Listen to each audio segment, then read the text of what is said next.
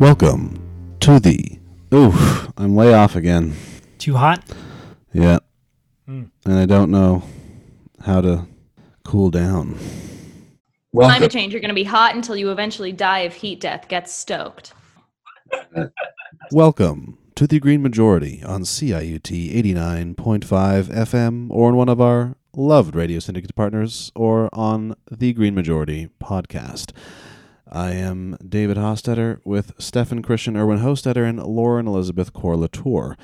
Today we are going to talk about a new standoff in northern BC between the Wet'suwet'en and the Coastal GasLink workers and the RCMP, the new Green Party leader Annamie Paul, and then Stefan is going to interview...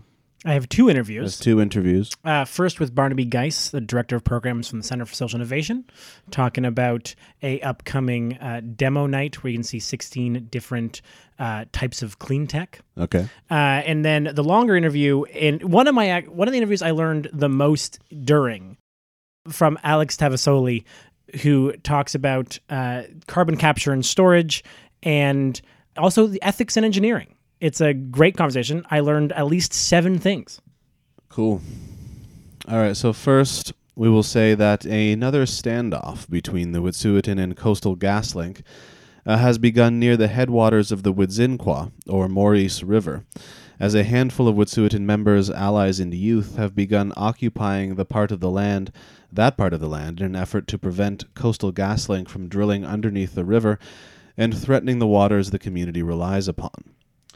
On the 13th of October 2020, Coastal GasLink workers confronted Wet'suwet'en women who were holding a ceremony for the hunting season that is being disrupted by the destructive pipeline construction, with the workers eventually calling in the RCMP.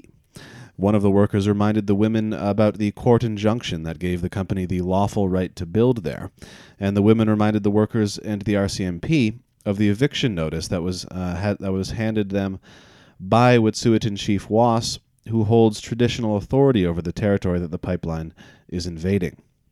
In a video posted on the 5th of October by the Gidimt'en Access Point, spokesperson Slato stated, quote, "We're preparing for a ceremony right now because our headwaters of our sacred river Wedzin-Kwa are at risk of being drilled underneath for the Coastal GasLink pipeline. This is the headwaters of all the river systems that go down to the coast.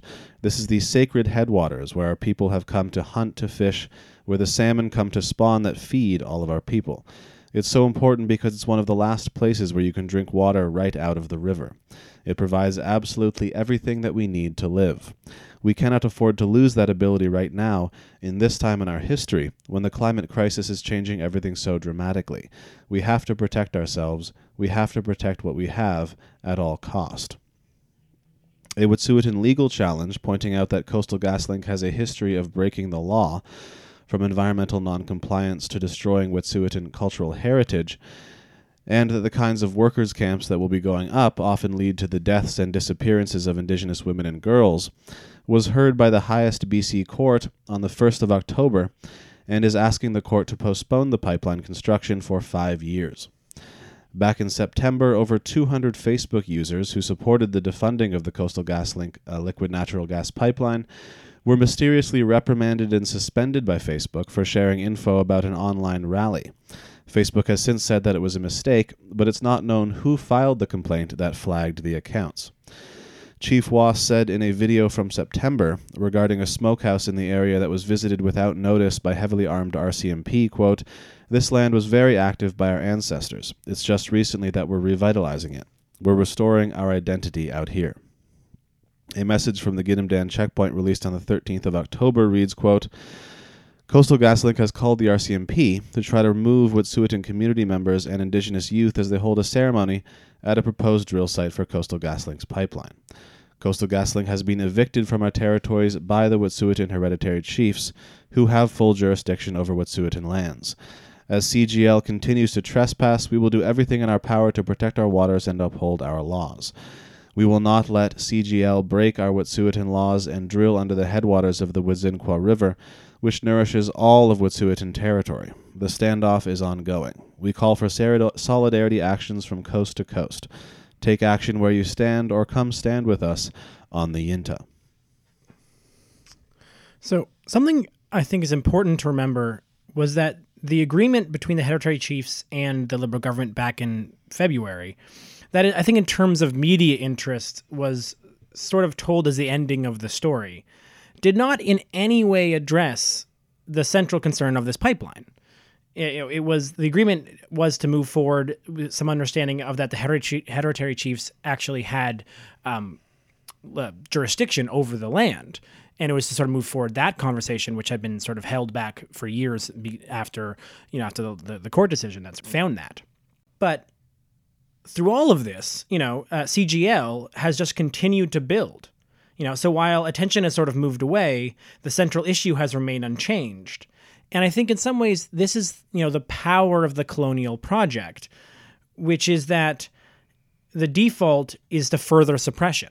Every time anyone stops paying attention to all these things, what continues is the loss of land, is the destruction of land, is the further enforcement of the capitalist demands on this land. And so, to me, that becomes important in part not only for this particular case, but to remember in all of these cases, when we stop paying attention, or when I say we as the collective sort of so-called Canadians, the enforcement and the subjugation does not stop. It most often, that is when it is able to continue much more quickly because of the fact that attention is no longer there. It is only attention that helps and attention and actual direct action in the case of of this issue is the only thing that has really successfully actually put any type of pressure on the governments to even scale back in some ways the level of which that their sort of the colonial project will continue.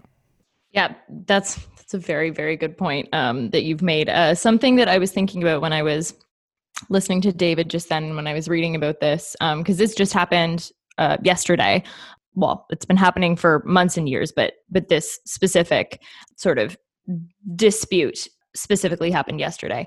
But it's a good reminder for us to always question who it is that the RCMP and that our police forces exist to protect, and what purpose they exist for in the first place. Because again, this is just what's happening in Wet'suwet'en and what's happening in Mi'kma'ki and what we refer to as Nova Scotia, generally speaking, just really sort of throws into relief that the RCMP does primarily exist to uphold white supremacist colonial forces, and that goes doubly so when they're oil and gas companies or large corporations. Because in my mind, it would be, and this isn't an attack on anybody who is a police officer who works for a force like that, but it must be so weird to have to so quickly and eagerly and emphatically respond to calls to action from Coastal GasLink or from an oil and gas company, and have to consistently use your force against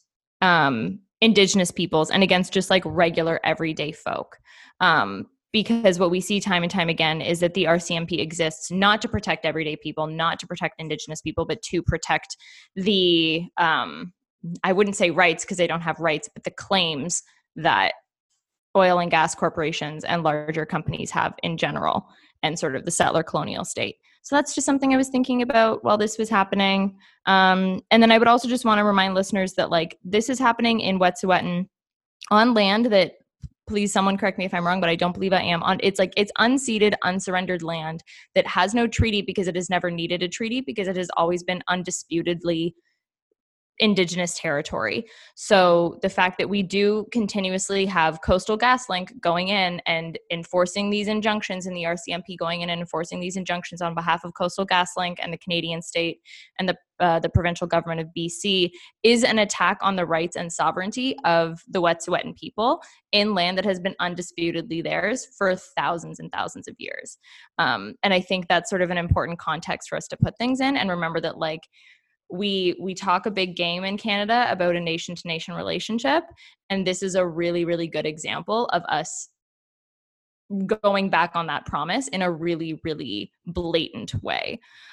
Yeah, I guess just before we move on, I just would want to remind listeners that while this is happening in Wet'suwet'en, like I said, similar cases. Similar things are happening in Mi'kma'ki or in Nova Scotia. The sort of ongoing dispute amongst fisher folk is happening, and recently it has gotten really violent as well. There was a case, again, I believe just last night or maybe 48 hours ago, where Mi'kmaq fisher folk were surrounded by something like 200 settler white supremacist folks who destroyed their catch, poisoned their lobster, lit their car on fire. And in some cases I've read either the RCMP failed to respond for upwards of 2 hours, and in some cases I've read the RCMP were there and stood by and did nothing.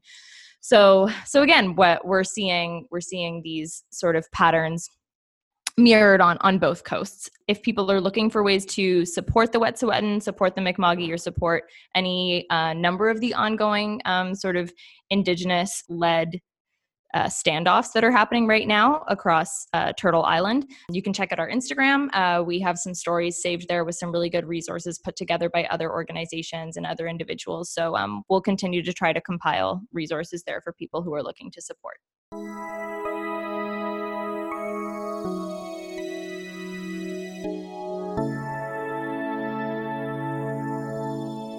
So the Green Party of Canada elected a new federal leader at the beginning of the month to replace Elizabeth May, who had been the leader for 13 years before resigning in 2019. The new leader is Annamie Paul, a Torontonian who has now become the first black person to lead a major Canadian federal party, and also the first Jewish woman to do so, having converted to her husband's faith back in 2000. Paul said in a speech on the 5th of October, quote, "What is a life worth? What are we willing to do to protect our friends, our neighbors, and our community? What are the social policies that we need in order to do that? And how are we going to make sure that when this scourge, meaning COVID-19, is over, and we are more resilient, and that the next time it hits, and we will be here again, that we can be more resilient and that we can protect every single person in Canada?" She said there were two main problems we face: the lack of a proper social safety net and the climate emergency. She advocated for long-term care, universal pharmacare, guaranteed livable income, and an accelerated transition toward a green economy, quote, "as soon as we're able to do so." She argued that the other parties, when it comes to climate, are intellectually exhausted. Paul is now looking to become an MP for Toronto Centre, with a by-election scheduled for the 26th of October to replace the Liberal Bill Morneau, who recently resigned. The Greens want the NDP to return the favor of not running a candidate against their federal leader in the by-election, as the Greens chose not to run anyone against Jagmeet Singh last year in Burnaby South. Annamie Paul's website lists some central policies that include a national ban on fracking, environmental protections in mining, land protection and nature conservation, dismantling systemic racism in policing, investing in healthcare, reducing health risks in Indigenous communities, aka possibly being less systemically genocidal in a few limited ways, and protecting asylum seekers. Yeah, so this is obviously a historic victory and a very welcome change from the never-ending line of white dudes who've decided they should be the ones to run a country that is increasingly diverse. And, while I'm definitely wary of the Green Party, the platform that was sort of put forward that Dave mentioned above is quite aligned with what civil society has been calling for in terms of a Green New Deal. Now, what I hope the Green Party understands and will sort of take to heart is the fact that in this leadership election, the eco-socialists got 45% of the vote. And so I sincerely hope that what they try to do is not what I think historically the Green Party has done, which is tack towards the center to try to peel off votes from, say, the Liberals or Liberals specifically, really, let's be real here, or maybe even Conservatives who still fall under the conservationist kind of oddly care about nature ethic. But realize that there's true galvanizing interest in an eco-socialist kind of move, given that in their own party, 45% of the vote went towards each eco-socialist candidates by the end of this. And so I hope that this is seen as a moment to advance that kind of thing rather than this sort of constant tack towards the center to try to seem like a more legitimate, I'm putting legitimate in quotes, party. Yeah, I'm really curious. I don't myself know where exactly Annamie sort of falls on that spectrum of like eco-socialist to like business-minded sort of market mechanisms Green Party voter. I know she's definitely not an eco-socialist, but I don't know exactly how far she falls on the other side of the spectrum. So I'm curious to see what sort of policy points and platforms she brings forward and where her emphasis lies.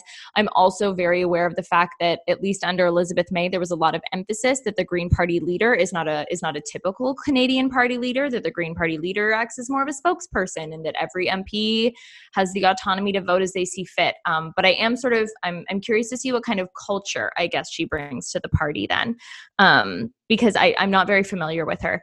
Also, of course, the question kind of looming right now is where will her riding go when that vote happens in a week or something like that? It's not looking all that great for Annamie. It's people are fairly confident that the Toronto Centre riding in which she's running will go Liberal. And then at that point, that brings up the question, okay, what are the next steps for her? Does she remain a party without a seat or does she remain a party leader without a seat as Elizabeth May was for quite some time before her election in 2011? Or do they move her to a potentially more sympathetic riding, potentially out west, maybe even out east, where the Green Party has had a bit of a hold as well. So a lot of questions still remaining when it comes to Annamie, but she's obviously incredibly competent, incredibly intelligent, Princeton educated. So they have a good person at the helm in terms of competence and ability to lead. We'll see where she takes them. My bet, Guelph. Astute.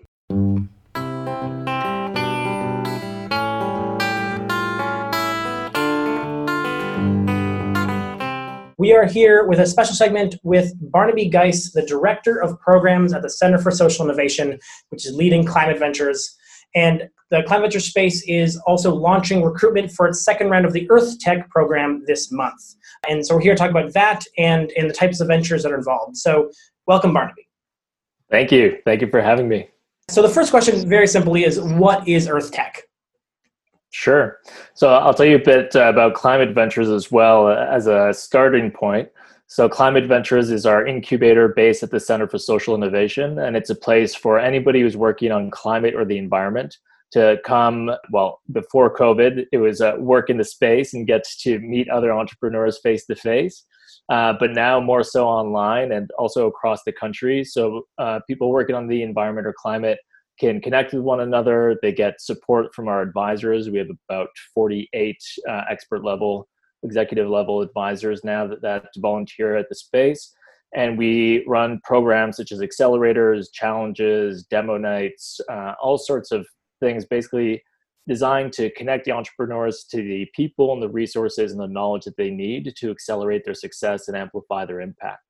And so Earth Tech is one of our accelerators. We've been running clean tech programs and climate programs for a few years now, but Earth Tech is specifically for climate and water tech entrepreneurs. So clean tech entrepreneurs that are working on issues related to water, fresh water, and to the climate, whether it's mitigation, adaptation, or awareness.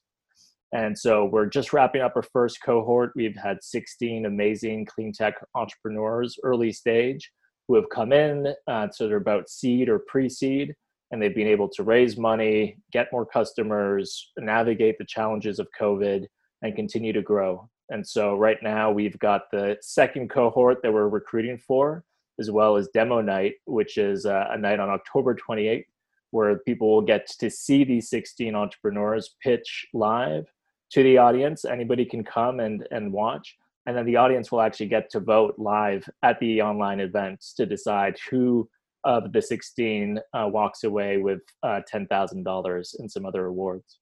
So let's briefly then discuss what kind of these solutions are there, because I feel like clean tech so often ends up being such a broad brush to paint for such a diverse industry. So you can give you a couple examples of the types of organizations that are involved. Sure.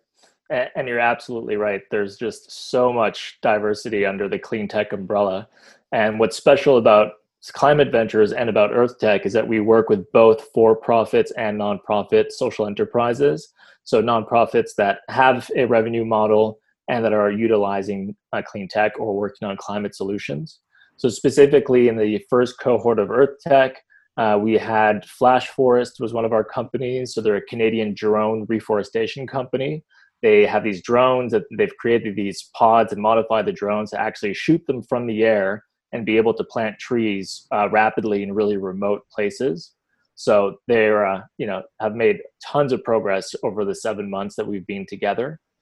Just Vertical is another one that's a retail facing one. So people can actually go on their website and buy their products.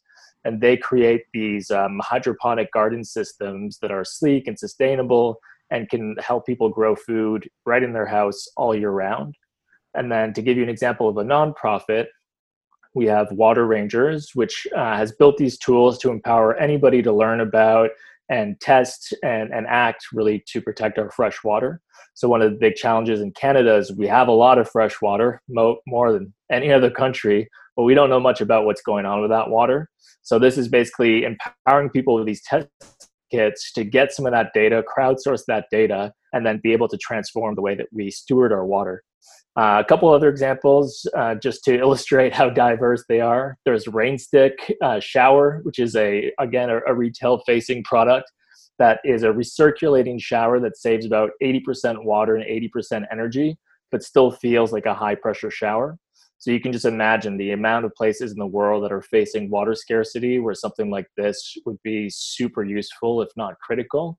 And then lastly, CERT is a carbon tech company that converts CO2 into chemical fuels and feedstocks using just water and electricity. And they've been finalists, and they are currently finalists in the Carbon X Prize. Yeah, it's funny. We'll be talking to another organization that works in that sort of carbon usage at the end of the show with Solistra later on. But obviously, your work has centered around being the sort of support for these organizations. And so I'm curious if you have any insights in the ways in which society can be better supporting these ventures. Because of the fact that we constantly hear of the importance of supporting clean tech or green growth or all these sort of things, but that kind of terminology doesn't again actually give anyone sort of direction. So how could we be helping more or better? Yeah, that's a great question. And we were talking also about the kind of diversity of clean tech. There's also this diverse range of stages. And so just to be clear for your audience, the stage that we're talking about in these programs is really early stage. So they're at the discovery, validation, efficiency stages. So, they're not your ecobee and these large companies. They have the potential to get there one day. But we're really helping them at those initial difficult stages where they're trying to validate their technology, get investment. And so to give you an idea, the 16 clean tech startups that we've worked with just over the course of the program earned and raised about $4 million. They supported 76 full-time jobs. They had 263 industry partnerships or customers. They established 116 partnerships and they ran 47 pilots. So they've been very busy over 7 months. Some of those are retail facing. Some of them are working with large industrial partners. And overall, the ventures at Climate Ventures have earned and raised about $32 million during our climate programs and supported 376 jobs. So small but mighty and on their way to grow. And so to your question about how we can help them grow. So for those that have retail products, being able to identify them and prefer those products is really helpful to those companies at all stages. Just to, every time that we make a purchase, we're voting with our dollars. So some platforms that are useful, like the Green Living Show or Buy Social, Buy Good, Feel Good is another one. So these sites that kind of aggregate these companies that are, living the values that all companies, frankly, should be kind of adopting at this point. So helping them through your purchases. But ultimately, a lot of what we're doing here is it's clean tech companies that are working at a large scale. And so the best way is to mobilize for climate action, enabling policy and voting the right people in. Policy, it's just such a big part of it, right? And it's such a big change when different governments come in. The clean tech sector was being so supported under the previous provincial government in Ontario, and it's been such a big change since then. Interestingly, the Ford government recently partnered up with the feds for supporting the Ford plant in Oakville to actually produce electric vehicles. So that's encouraging. We can work with any government, but some governments get the urgency of the climate crisis and the policy tools available to them more than others. So being engaged in that way is really important. A lot of these companies just cannot grow or cannot grow fast enough without an enabling policy environment. And those things can be anything like zero emissions vehicle standards, incentives for clean energy and electric vehicles, government procurement of clean tech, flow through shares, and other mechanisms that help to encourage investment and adoption of clean tech. So obviously with all of that happening, sometimes it can get sort of, you can get sort of lost in the numbers. And so I'm wondering if you can tell me just like a short story of one of your favorite stories of one venture, like any sort of little anecdote that helps sort of personalize it a little bit. That is a good question. I almost feel like taking a cop-out answer, like I love them all. They all have amazing stories, but that is the truth. When I see all of these entrepreneurs, the amount of themselves that they are investing in creating this solution, literally all of them just have incredible stories. From this particular cohort, Flash Forest stands out just because I saw them just run around so much from like the office space where they were taking meetings and talking to potential investors, and then running back to the lab where they're testing out these pods, and then going into the field where they're shooting these pods from the sky, from these drones, and then using the data to map out what's starting to grow, what not. They just really embodied this kind of entrepreneurial grit and energy that was amazing to see. And luckily, we're an accelerator that works with SDTC, and so we were able to nominate them, and they were able to get a $100,000 grant through SDTC as well to help develop their pods. So they embody that. But again, really every entrepreneur we worked with, we did not have a single entrepreneur or enterprise fail during this first cohort. They all grew despite all the challenges of COVID. So the amount of tenacity that it took for them to navigate just the world of being an entrepreneur, and then the world of being an entrepreneur during a pandemic has been very inspiring for me to be a part of. That's very fair. And so if folks want to get involved or to learn more, what can they do? Sure. Yeah. Thank you for letting me do the plug. So if they would like to come to Demo Night, which please, it'd be amazing. I mean, I think we're living in such challenging times sometimes that it's really easy to get demoralized. And let me tell you, to see these people present what they've been working on, the progress they've made, is a great way to feel better, and also something that allows you to talk about climate solutions and help people see that these solutions are out there and that we can totally address the climate crisis. So if you go to our website, which is climateventures.org, and you just scroll down on the landing page, you'll see a news and events section. And then there's an event link to the Demo Night, which is on October 28th. And you can register through Eventbrite. And please help us share that far and wide. And anybody and everybody is welcome. And then if you are a clean tech entrepreneur, or a clean tech entrepreneur, and they may be a good fit during the early stage to get supported through our Earth Tech Accelerator, you can go to climateventures.org/earthtech to get all the details and apply. Amazing. Thank you so much, Barnaby Geis, Director of Programs at Center for Social Innovation. Good luck on the Demo Night. I'll share it on the show post as well, and look forward to having you back. We are here with a special interview with Alex Cavasoli, the co-founder of Solistra, which I'm going to say is a carbon capture and storage company, but you will certainly correct me right away. Welcome, Alex. Hi, Stefan. So let's jump right into that correction. What does Solistra do?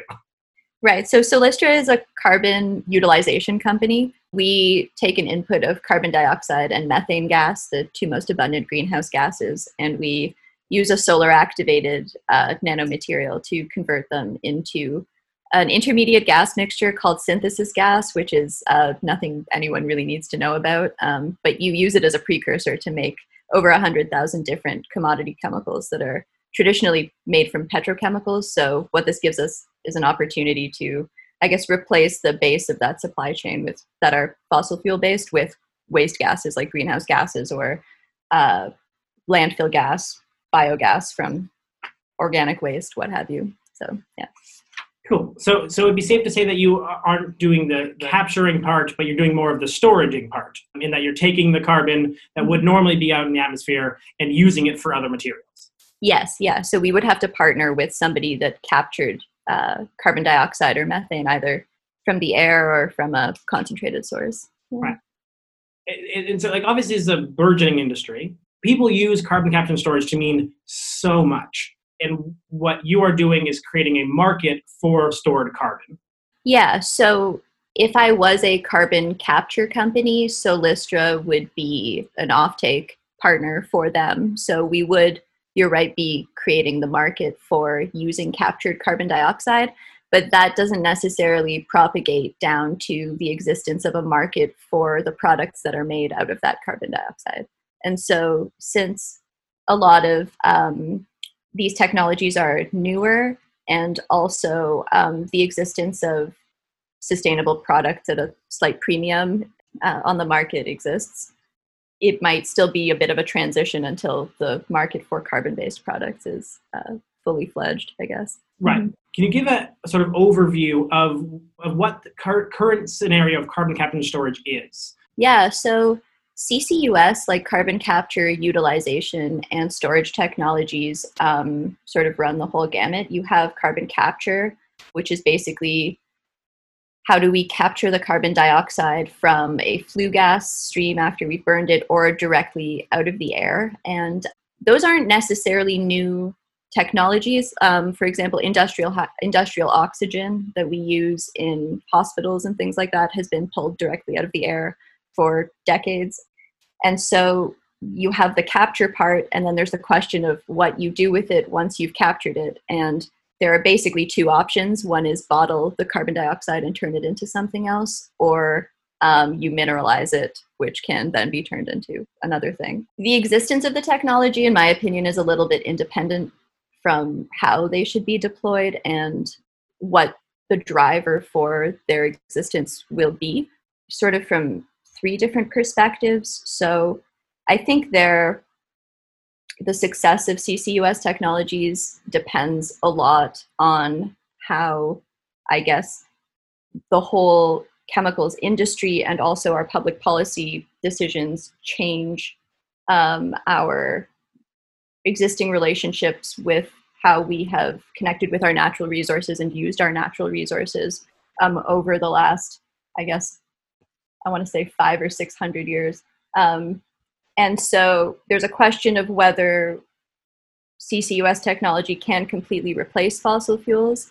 And I think whether the question of whether we can move away from using fossil fuels at all for anything is still quite an open one. And I think there are a lot of historical examples that can maybe lead us to answers as to why certain approaches haven't worked in the past. So, for example, one that I like to mention is people first started complaining about using coal in the Elizabethan era. So in the late 1500s, early 1600s, there was a tree shortage in the UK, and people had to burn coal in their houses for heat, and only rich people got like nice smelling wood, basically. And it wasn't very long before people started to complain that the air was dirty, the sulfur was making them sick, that type of thing. And here we are in 2020, still sort of arguing about coal, the same issues, the air quality. We've managed to make some advances, but not to like expunge it entirely. Right. It's interesting even talking to you. I'm realizing that there are even micro distinctions that are sort of combined in those of us who are laymen, I would identify as such, would consider, which is that like even the difference between like most CCS, my understanding right now, comes at a concept of either, as you said, be at the end of something that is creating carbon or methane, and not actually pulling it from the sky. Like when people hear about carbon capture storage, one of the visions, at least I have, are these massive fans that exist out there that for like $200 a ton can pull carbon from the sky, which is obviously, if you were going to try to get to a carbon negative society, that theoretically what you're imagining, not CCS as it is now, which is really looking at reducing emissions from current sources. Yeah. And so, that's a really good point. And I think that goes into the different pathways that CCUS can find use industrially. And one of those would be in a private market-driven model where they make products and out of CO2, and you sell those to people who buy products made out of CO2. The other part of that is whether these technologies have any sort of implementation from a public health perspective. And I mean that in sort of an analogous way to the way we deal with wastewater treatment nowadays. So for example, is there a world in the future where our atmospheric emissions or atmospheric carbon dioxide concentration is so high that we end up publicly cleaning our air using these massive direct air capture systems the same way we publicly clean our water? Right. Wow. Yeah, that's an interesting thought. So one question I now sort of have is, obviously, given these two separate places and given some of the criticism and concern around carbon capture and storage definitely comes from the fact that the oil industry uses it as an example as to why they can continue. It's like, no, we can do this, but even cleaner by capturing the oil, the carbon that comes out of our, really, again, only actual creation of it and refining of it. That no one's putting a CCS machine on a vehicle right now. I was can't imagine they are too much. I actually applied for a grant to do that, but I was really. rejected. Yes. Well, grantees, give Alex a grant for that. But what I was thinking of actually was, where do you see it being most important, right? Because we often think about, or I often think about the difference between sticky emissions, which is basically the emissions that are much, much harder as our society get rid of. Like right now, it seems very simple to me that we can just replace most fossil fuel burning in our energy grid with something else. We have many other options. There's no good argument for coal to be on our energy grid right now, no matter how much CCS that you can put in place. However, there are other things that are much, much more difficult in ways to reduce carbon. So where do you see this technology being the most important dealing with that concept? Yeah, for sure. I definitely agree with you. There is no reason nowadays to light something on fire for electricity. Just there's no reason to do it. And that is the vast majority of greenhouse gas emissions that result from fossil fuel. The whole fossil fuel industry are those combustive fuel uses. So hypothetically, if you got rid of that and you had all electric cars and all your electricity came from not burning things, then what you would be left with are the everyday products that we have, like the surfactants in your shampoos and things like that are made from petrochemicals. And really the part that story that I get stuck on when I try to think about whether we can just totally get rid of fossil fuels in general is the question of what would we replace those products with. So for example, if you go on a sort of shallow example is if you go on to a green beauty blog and they're like, hey, stop using Vaseline, use coconut oil instead. How many trees would we need to replace all of the Vaseline that's sold every year? That's, quite a lot. And, since the idea of going back to using natural, I'm using air quotes on an audio show, but natural products like that for these everyday products is a little bit scary to me, again, as I previously mentioned, because we already ran out of trees several hundred years ago. When Notre Dame burned a couple years ago, there are no more oak trees to repair it. So going back to a model like that doesn't make a lot of sense to me. And I'm a little bit afraid that the I guess, global population and the standard of living that most of the Western world is used to, and we sort of expect the developing world to grow into. I'm afraid that we can't go back without using sort of these, even though we pull oil out of the ground, artificial feedstock products. So I guess that fits into why the oil industry uses it as an excuse as to why they can carry on. But the idea, an argument against that would be using technologies like Solistras instead, using greenhouse gas feedstocks to make these oil-based products instead. But I would very much want to see the numbers on whether there is enough waste material for us to use to replace the amount of carbon that we need. That's a number that I eventually, when I have some time in my life, I would like to dig up and calculate. Cool. And so in this world where all the simplest places where we're burning stuff is on, where is this technology being used? Where are we pulling this from? For these carbon-based products to be manufactured? Yeah. So they can come from a number of sources. So really, most of the waste that we have is organic waste. So if you take sewage, you could use sewage, you could use plastic waste. We could come up with like an actual way to recycle our plastic. It can come from agricultural wastes, can come from crop waste, biogas, landfill gas, things like that. I met someone recently who seeks out abandoned coal mines and that leak methane, and he captures the methane from the coal mine and puts it into the natural gas grid, and that gets that person carbon credits. Yeah. Because technically they cleaned up like an emission source. Right. So I think there are a lot of sources, the issue being that they're distributed. Right. So the leg up that the fossil fuels industry has currently is that their supply chain and economies of scale are just so ingrained, and they have been put into place over 100 years. And so fixing that in the next 10 or 15 years is difficult. Will be difficult to beat. Could you, so again, open question, no idea if this is true or not, could it be used in places like to me, what I've always heard is some of the hardest places is like cement and steel. That these are things that you need to burn at such a high heat. Like earlier this summer, there was a whole thing about how they finally had a solar array managed to heat something hot enough to allow them to make steel, I think it was. Yeah. And it was this very complicated array to get this. And so people were like, one of the reasons why these two industries remain so carbon intensive is because you just need to heat things, like steel, heat things as hot as possible. Could this kind of technology be used there? Yeah, so yes. So I will say heat is not the only thing you need to refine steel.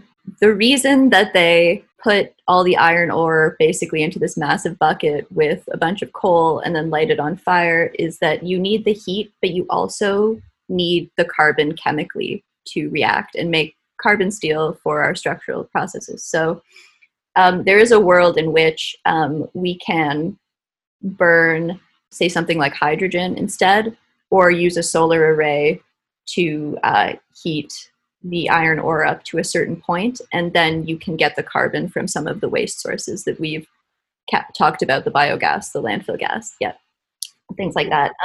Steel and cement, that would be, there's a company called Carbon Cure from Canada that's quite large, that works on concrete. So. Yeah, they actually embed carbon in their concrete, right? That's sort of their move?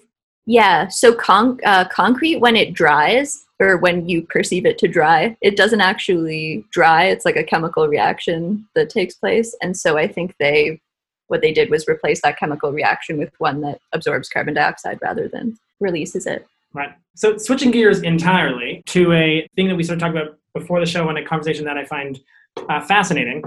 We've talked about the way that ethics in engineering impacts this. So can you sort of explain that concept and then how it relates to sustainability?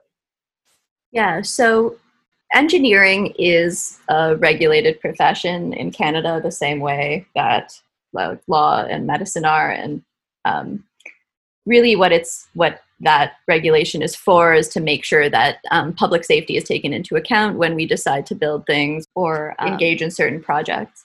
Where it comes short, in my opinion, is when it comes to the, I guess, knock-on ramifications of engineering work, and also where the responsibility lies once that engineering work is finished. So a really good example of that is the never-ending Grassy Narrows saga in Ontario. So there really needs to be some sort of engineering ethics or environmental cleanup legislation in place that doesn't allow these companies to basically have their engineers say that this will be too expensive to clean up. Like, that should come sort of first. Like, that saga, I can't even remember the names of every engineering company that acquired the last engineering company that was going through that process it just became such a quagmire. And the fact that it's gone on for so long by just by passing the buck is really, really frustrating to me. And as well, I think that also extends internationally in the way engineering ethics deals with projects. So for example, if you are doing a project internationally, you're subject to the laws of that nation, not the Canadian nation that the company might be incorporated in. And a lot of the times, if these are natural resource extraction projects, those countries might not necessarily have the infrastructure in place or procedures to regulate some of those activities. And so you end up in a place where there are really successful Canadian engineering companies that operate internationally but do some sketchy things. And there aren't really mechanisms within the profession to speak out about that in a way that won't immediately ruin your career, frankly. And that extends to CCUS in a way where if somebody that works for an oil company or pipeline company or something like that is working on a project that's particularly polluting, is there any mechanism by which they can complain about that in a less than whistleblower way? So you should be able to sort of say that this isn't right. I think just before we were talking, I was saying that, if I hypothetically worked at Barrick Gold, I should be able to go into the office and have a casual conversation with my colleagues and say, isn't it weird that Human Rights Watch wrote an article about us? Like, we should probably look into this or something like that. But those sort of attitudes aren't really accepted. And as well, in May of this year, the PEO, Professional Engineers Ontario, released an article talking about how engineering ethics is viewed and how it can change. And one of the direct quotes from a PEO lawyer was that engineering ethics should not be confused with ethics per se. Ethics implies moral deliberation and freedom of choice, which is sort of like a funny thing to say in 2020 when we are starting to, I guess, take into account a lot of more social justice metrics within corporate activities, whether it's through like ESG metrics or whatever. And that extends, I think, into the future of sustainable infrastructure, because the attitudes within engineering that have allowed us to sort of like shut our eyes and, build a refinery or whatever, are based in a goal structure of the corporation that is sort of going out of style. And so their ethical obligation is to their employer and doing good work and not endangering the Canadian public safety. And so, yeah, I think that if we're going to try to be a little bit more flexible with what's possible for us in the future, we might need to rethink that. Yeah. Right. And so is there a version of the world where we're able to update these sort of standards in a way that would increase the ability for sustainability, or would this sort of be more of an overhaul of the whole operation? I think that it could be fixed with enough effort. So I think it's also a professional culture type thing. So for example, there's this big push in the PEO to, by 2030, they want at least 30% of licensed engineers to be women. And to me, yeah, there should be more women, but this is not like a construction project we're keeping in scope. Like, why don't we say let's go for 100%? Let's just go crazy. So I think that maybe trying to be, I guess, too practical with these things that are more, I guess, subjective and related to more human aspects of life can be left out of engineering thought a little bit. Yeah.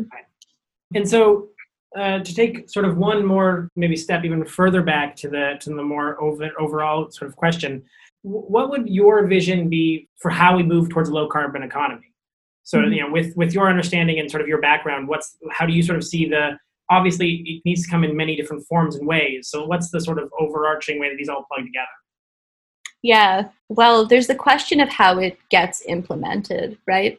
And I think that there are some good examples from history of how cleaner technologies have come about. One that I like to refer to is the alkali industry of the early industrial revolution. So one of the biggest industries prior to when we needed oil was making alkali for soaps and textiles and things like that. And originally that was made from potash, which is a word we know well in Canada. And that was ash from trees that they burned that they then leached out like sodium and potassium hydroxide from to make soap. They ran out of trees to do that in the 1200s. So they started using salt from salt mines and things like that. And eventually, when those operations started getting a lot bigger in the late 1700s, you ran into this situation where there was an incredible amount of hydrochloric acid being emitted into the air in the industrial parts of the world at that time, mostly England, France, Germany. And that created just an insane amount of acid rain and a lot of degradation of the ecosystem surrounding. And so there were two approaches that they used to clean that up. So one, the first, modern pollution legislation was the British Alkali Act of the late 1800s, which put into place rules that said that these operations had to cut their emissions by 95%. So if we're arguing over a $30 carbon tax, just put that into account. So that had a big impact on reducing the hydrochloric acid emissions right away. But a good contrasting strategy was in France. King Louis XVI offered like a cash prize to their National Academy of Sciences for someone that could develop a way to make alkali without emitting hydrochloric acid. And that was how we got the chemical company Solvay, which is one of the largest chemical companies in the world. Unfortunately, they did not receive their cash prize due to the French Revolution, but that process is still used and we no longer pump hydrochloric acid into the air. So if we look at like the timeline it took to accomplish that, the process that predated the Solvay process, the really dirty one, was called the Leblanc process, and it was commercialized in like the late 1790s, sort of. And then the British Alkali Act didn't come into effect until the late 1800s, like 1860 something. And so if you're looking at like 70 years of this process before they decided to clean it up, that's basically where we are with the petrochemicals industry. And so I think that we can do it.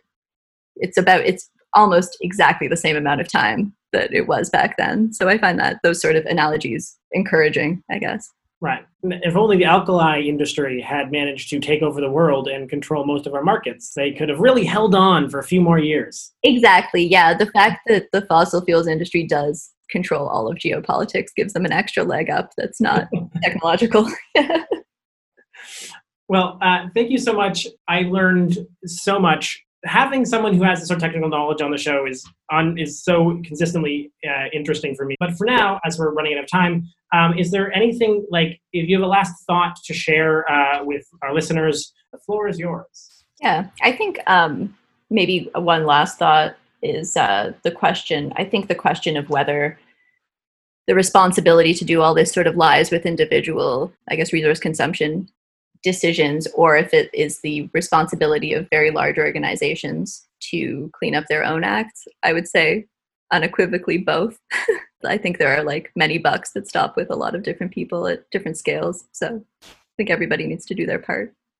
That makes no sense. All right. Well, thank you so much, Alex Tavasoli, of the co-founder of Solistra and resident expert of engineering. Thank you so much, and we'll have you back on soon, and have a wonderful day. Yeah, thanks very much.